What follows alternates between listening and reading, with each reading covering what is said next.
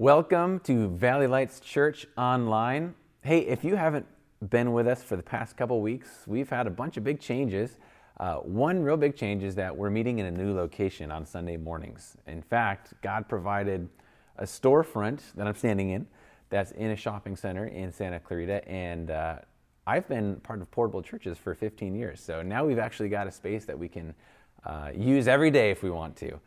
And it kind of feels like I'm on this exciting adventure, just watching God provide and watching Him move us around so much in our first year of church life.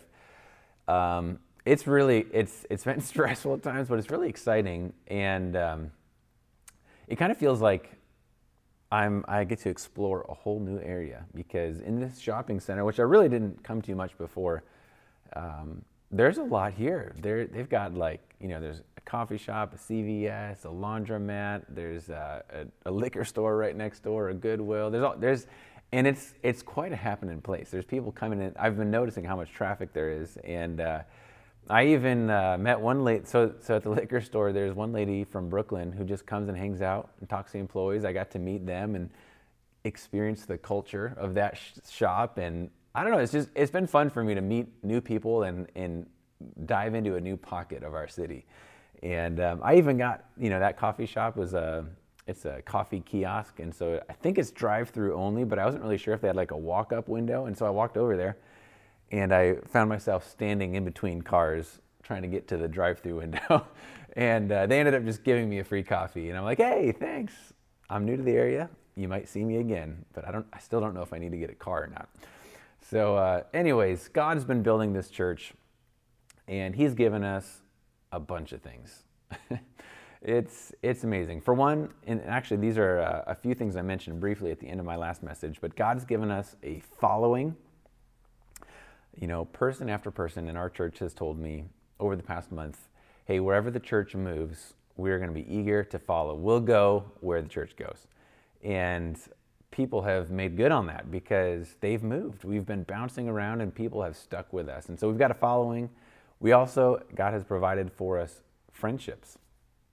It's not just any old people, but there's some people that are part of our church that have become very important to me, and these relationships are very meaningful to me. And I can see that growing in so many people. So God's provided a following, friendships, and of course now this facility. And this is kind of rare for a church our age and stage to have a stable base of operations for us to work from. And by the way, in case you're wondering, if you've actually been here, you'll notice there's an enormous space available for lease banner on top of the building. And that's got to stay there, because part of the great story of us getting in here is we're at this very steeply discounted rate. We're paying a third of the market value for this space that, it's an opportunity that God brought up. But we're renting month to month right now. And because of that, the space available sign needs to be there. And so I told some of our people at church that it's kind of like a big coupon.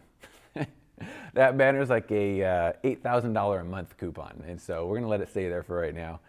And, beyond the space, God has been providing a lot of other things. People are getting excited to get involved in different ways. There's one family that owns some apartment buildings, and so they brought in a bunch of furniture and things to make the place look really nice. Another guy has gotten stage lighting and a drum set, and people are just bringing things in to make this a very usable space. God's provided all of that. So in addition to the facility and the friendship and the following, He's also provided the finances.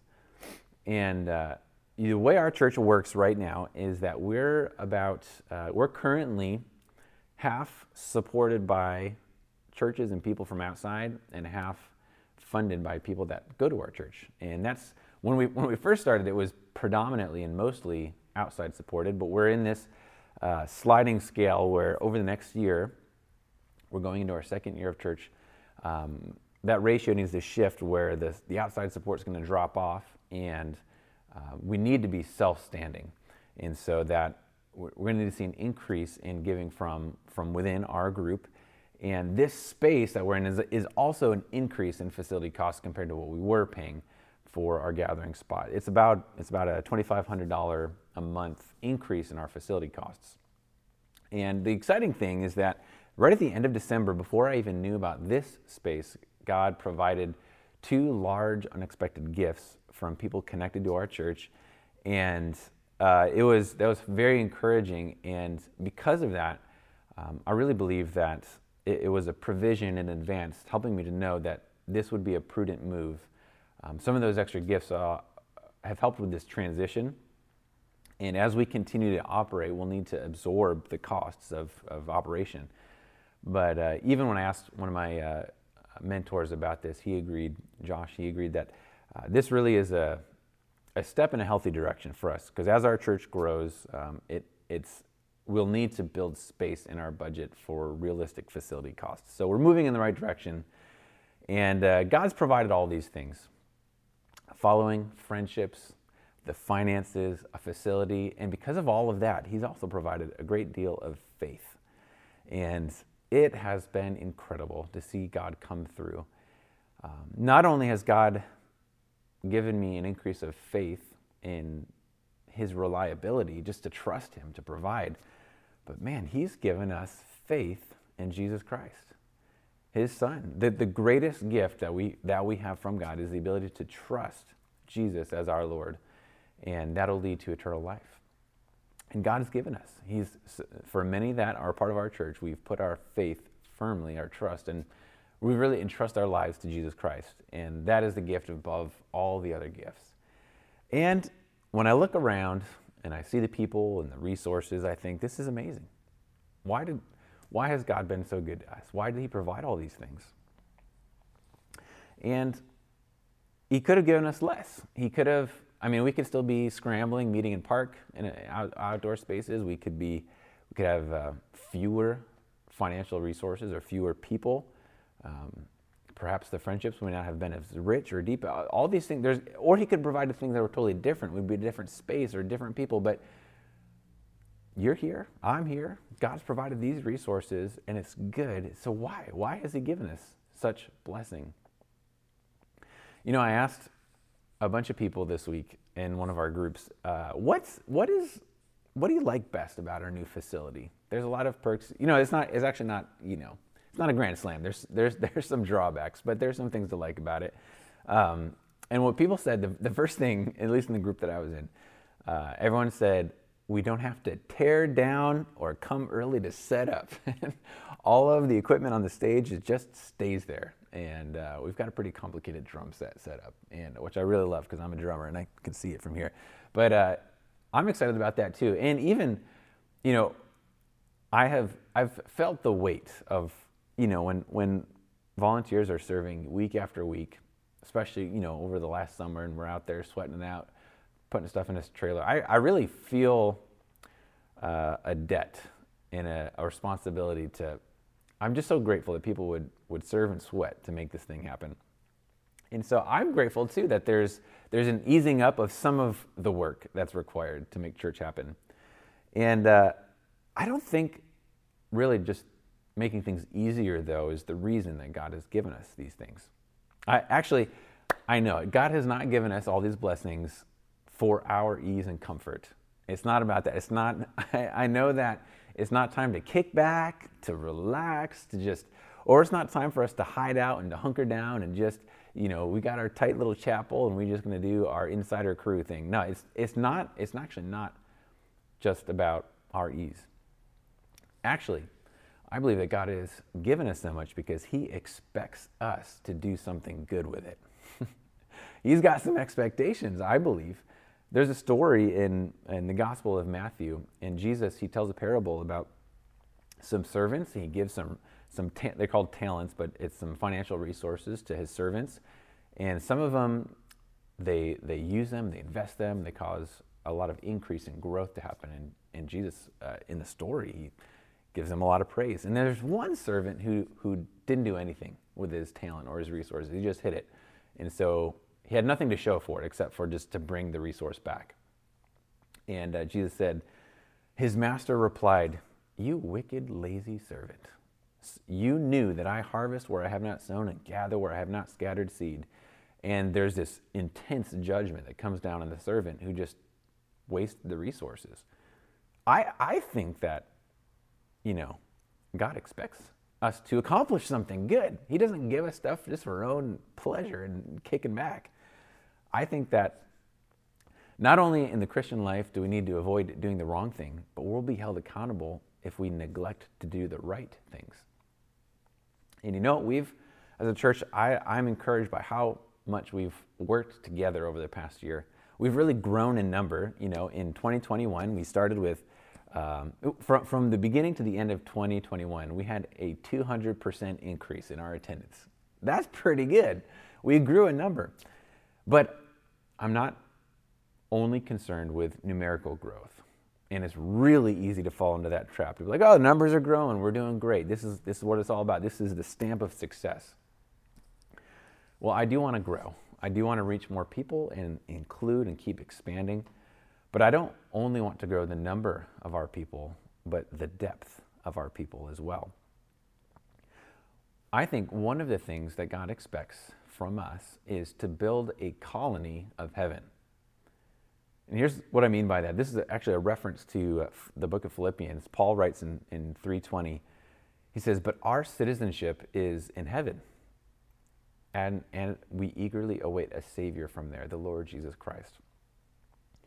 There's this reality where ultimately, for those that follow Christ, we're headed to heaven, and we truly belong there. We don't actually belong here in this world, but we're here now, and there's this community of believers that we can develop while we're still here.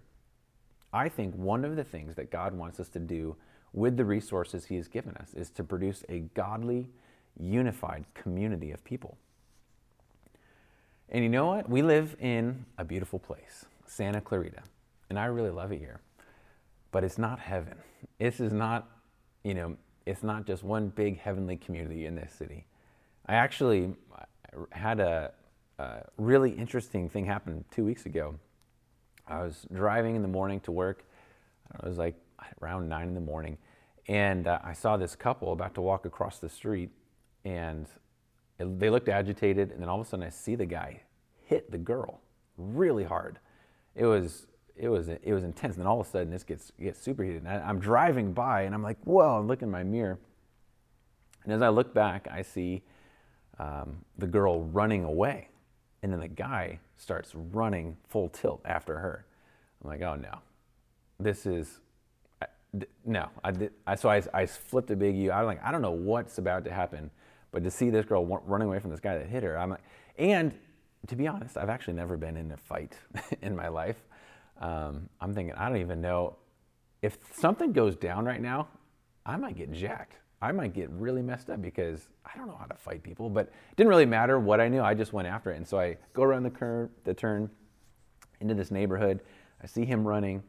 And finally, when I go around the turn, he's in the street, and she's gone.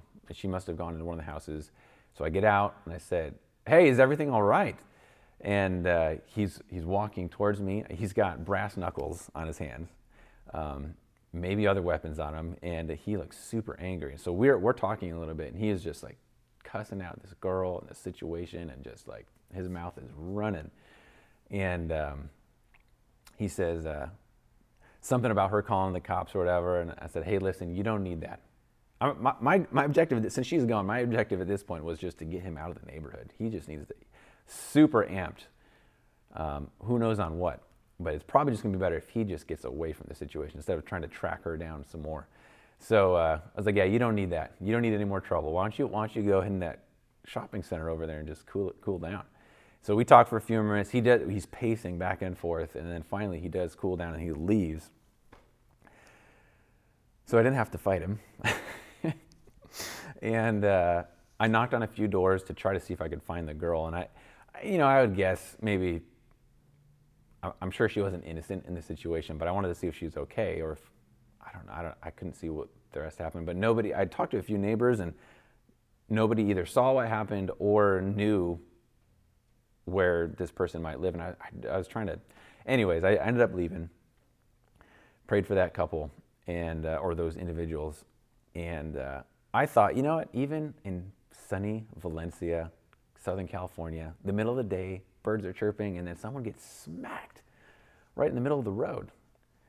And if you're honest, how far do you have to look, even in a beautiful city like ours, how far do you have to look to find brokenness, to find hostility? I mean, pull out your phone or your computer, it's all around us. There's tremendous amounts of isolation and things and relationships falling apart.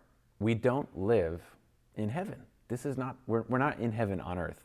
There's a lot of good things here, and like I said, I do love this city, but the idea in Philippians, what Paul writes about, is basically there's these two great communities in the universe.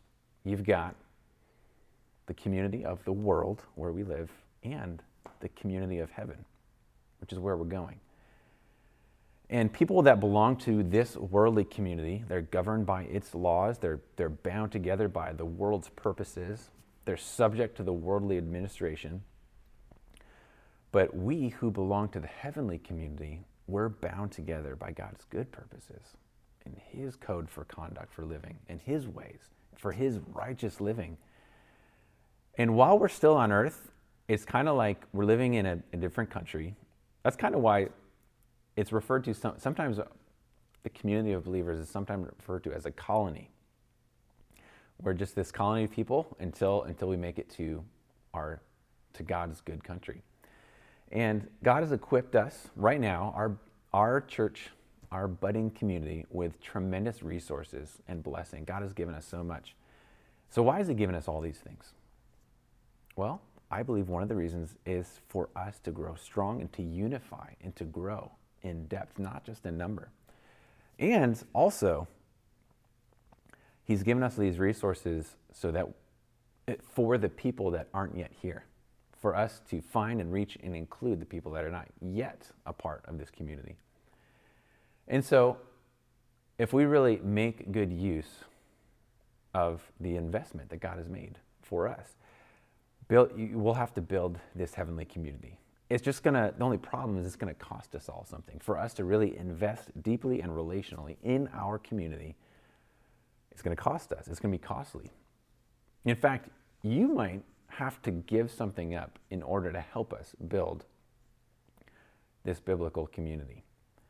In fact, God might be calling on you to take on some risk to be a part of building this community.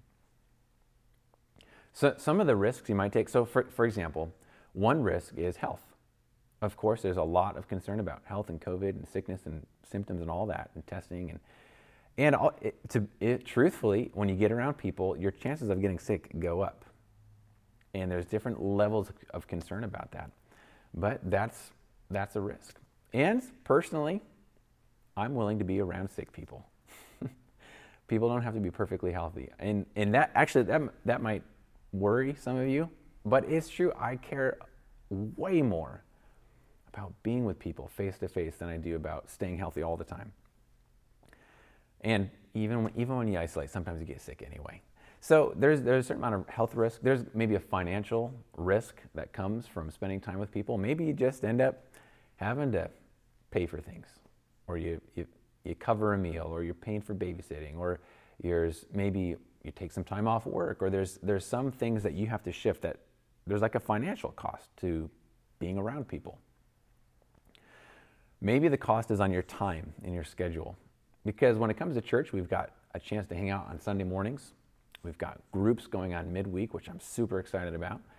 And then beyond that, there's just some organic hangouts in dinners and game nights, or chances to go to the park or go for a walk. There's lots of ways we can spend time together, and sometimes that requires a shift in the priorities for the schedule. Oh no, my schedule is this way, or my kids have this schedule and they got to be here, or they need to go to bed at this time. Maybe there's some risk and some costs that we pay in order to build this community that God intends. Or maybe, here's one, this is especially for you guys, you men. There may be a cost on your ego. Because to build the kind of community that God has in mind, sometimes you have to reveal some things about yourself you'd rather not. Sometimes it requires being honest and confronting something, or opening up about saying things that, you know what, I just don't want to, I don't want to talk about that. I don't want people to know about that. No one has any business knowing about me on the inside. Well, sometimes your ego takes a hit when you get closer to people. There's a self-revealing that sometimes needs to happen. Another cost might be your rest or your downtime. Maybe getting time with people interferes with how much sleep I get. Maybe it interferes with how much time on the weekends I have off to myself. And then one other cost might be just the cost of initiation. To get together with people, sometimes like, yeah, I don't have any relationships. Nobody's calling me. Well, why don't you call somebody? Why don't you initiate the text? Why don't you go ahead and reach out? And the reason this is a cost is because generally it's hard to be the one that initiates. It's hard to prompt it and figure out a date or a time or a place, or to go out on the limb and invite somebody over. So there's all these different costs or things that we may have to give up in order to build this heavenly community that God intends for us. And these different things, these are fears or concerns that block people from going deep in community. I think will grow a great deal. The men and women that God intends us to be, I think it develops a lot in the context of community. The more we dive in relationally, the more that God can grow us and shape us. So I wonder, is there anything blocking you from making a deeper investment in the people here? Sometimes it sounds good and we set out to do the right thing, but then we get blocked. Let me show you a video of someone who went out to start his day and then was blocked by an unexpected, well, you'll just see what it was. All right, take a look.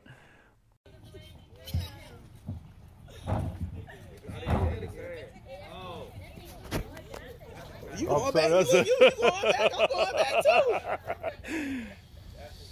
Baby, watch out, watch out. Get down, Enaya. Right there.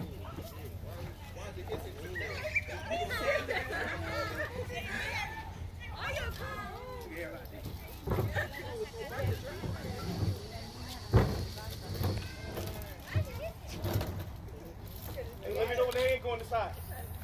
Let me know. Somebody let me know when the head going inside of the thing. I got you, go.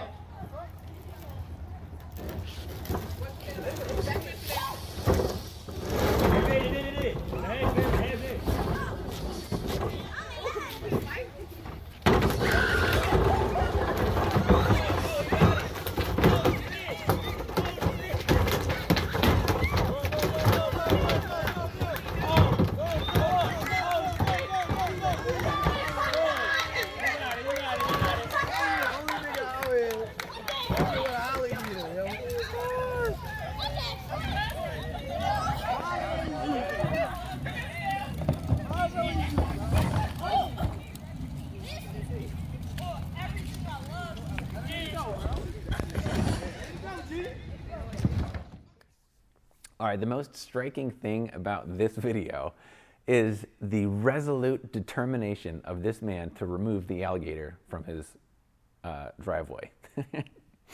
And you can see he's just a normal guy in flip-flops shoving an alligator into a trash can and just rolling it down the curb. I mean, that's amazing. He's taking care of the threat. And it's amazing. It's amazing to see. We live in a time when there's so many things that threaten healthy relationships. Maybe there's fears or concerns that you have that crop up and that block you, that make you scared, that make you run the other way, or things that just are obstacles. And how might you remove the obstacles that are blocking you right now? How might you just get a hold of that concern or that worry or that fear and you just remove it with God's help? One of the big threats for many people right now is social isolation.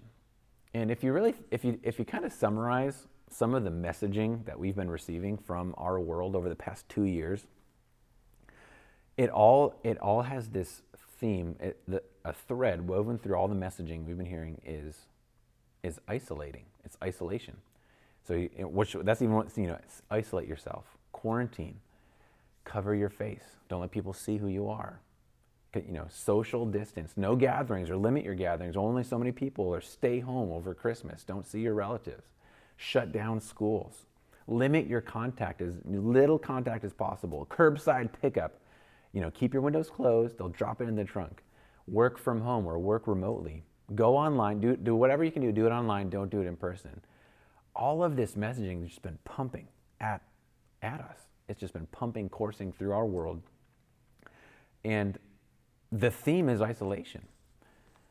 All in the name of, what's it in the name of what? Safety. All in the name of safety. It's for your health that we do these things. I don't know. After 2 years of isolation messaging, do you think we're healthier as a society as a result? Is it possible physical health and a sickness avoidance isn't the only thing we should be concerned about? As a result of this messaging, a lot of people are governed by fear.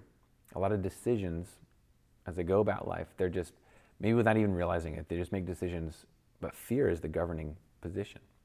God has provided another way for us. We can be governed by faith.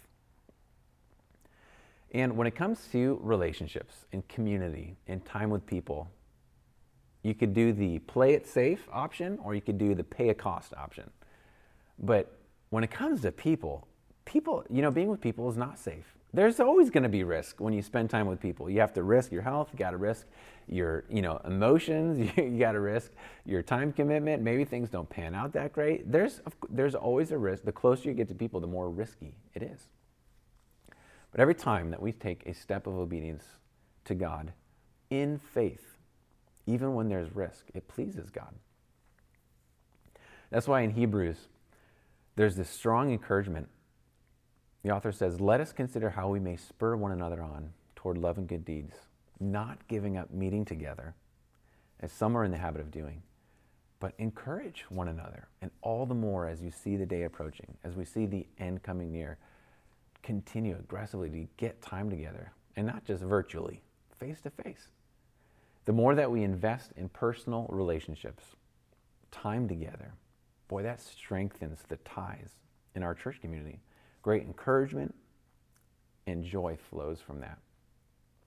So one next step you might consider today is, first of all, identify what's the biggest obstacle that blocks me from investing in relationships. Another next step might be to prayerfully ask God for the courage to remove that obstacle.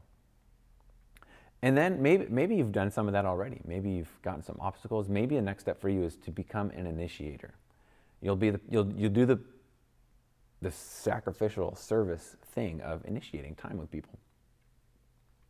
All of the effort put into building our church so far, we've done a lot of the setup and the tear down and the moving around and figuring out new locations, and we've done a lot of meeting people, inviting people, and doing thousands upon thousands of door hangers, a lot of energy.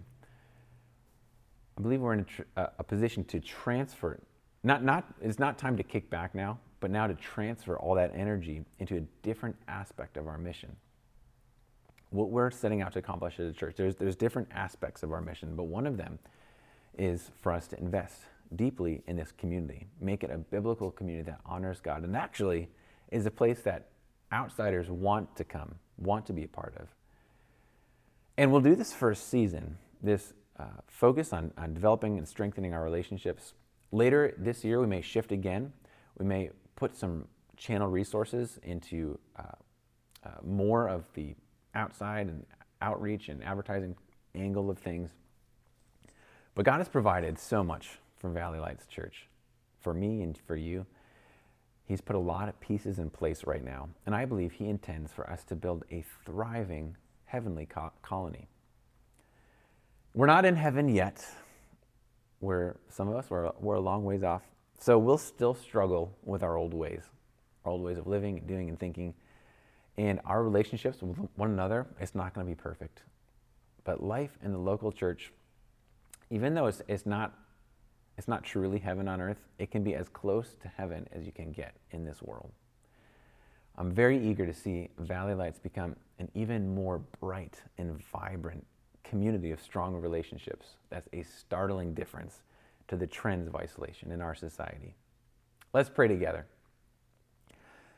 Father God, thank you for the tremendous provision Thank you for leading us over these past few months and weeks, opening up this space. And I thank you especially for the people. I care so much about the people you've brought to our church and the people that you're yet to bring. I actually think there's opportunities in the neighborhoods right around us, not just in this building, but even in the neighborhoods that you've placed all of us.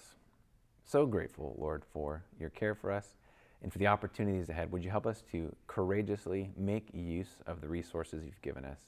In Jesus' name we pray. Amen. Well, I hope you have a wonderful week, and we'll see you next time.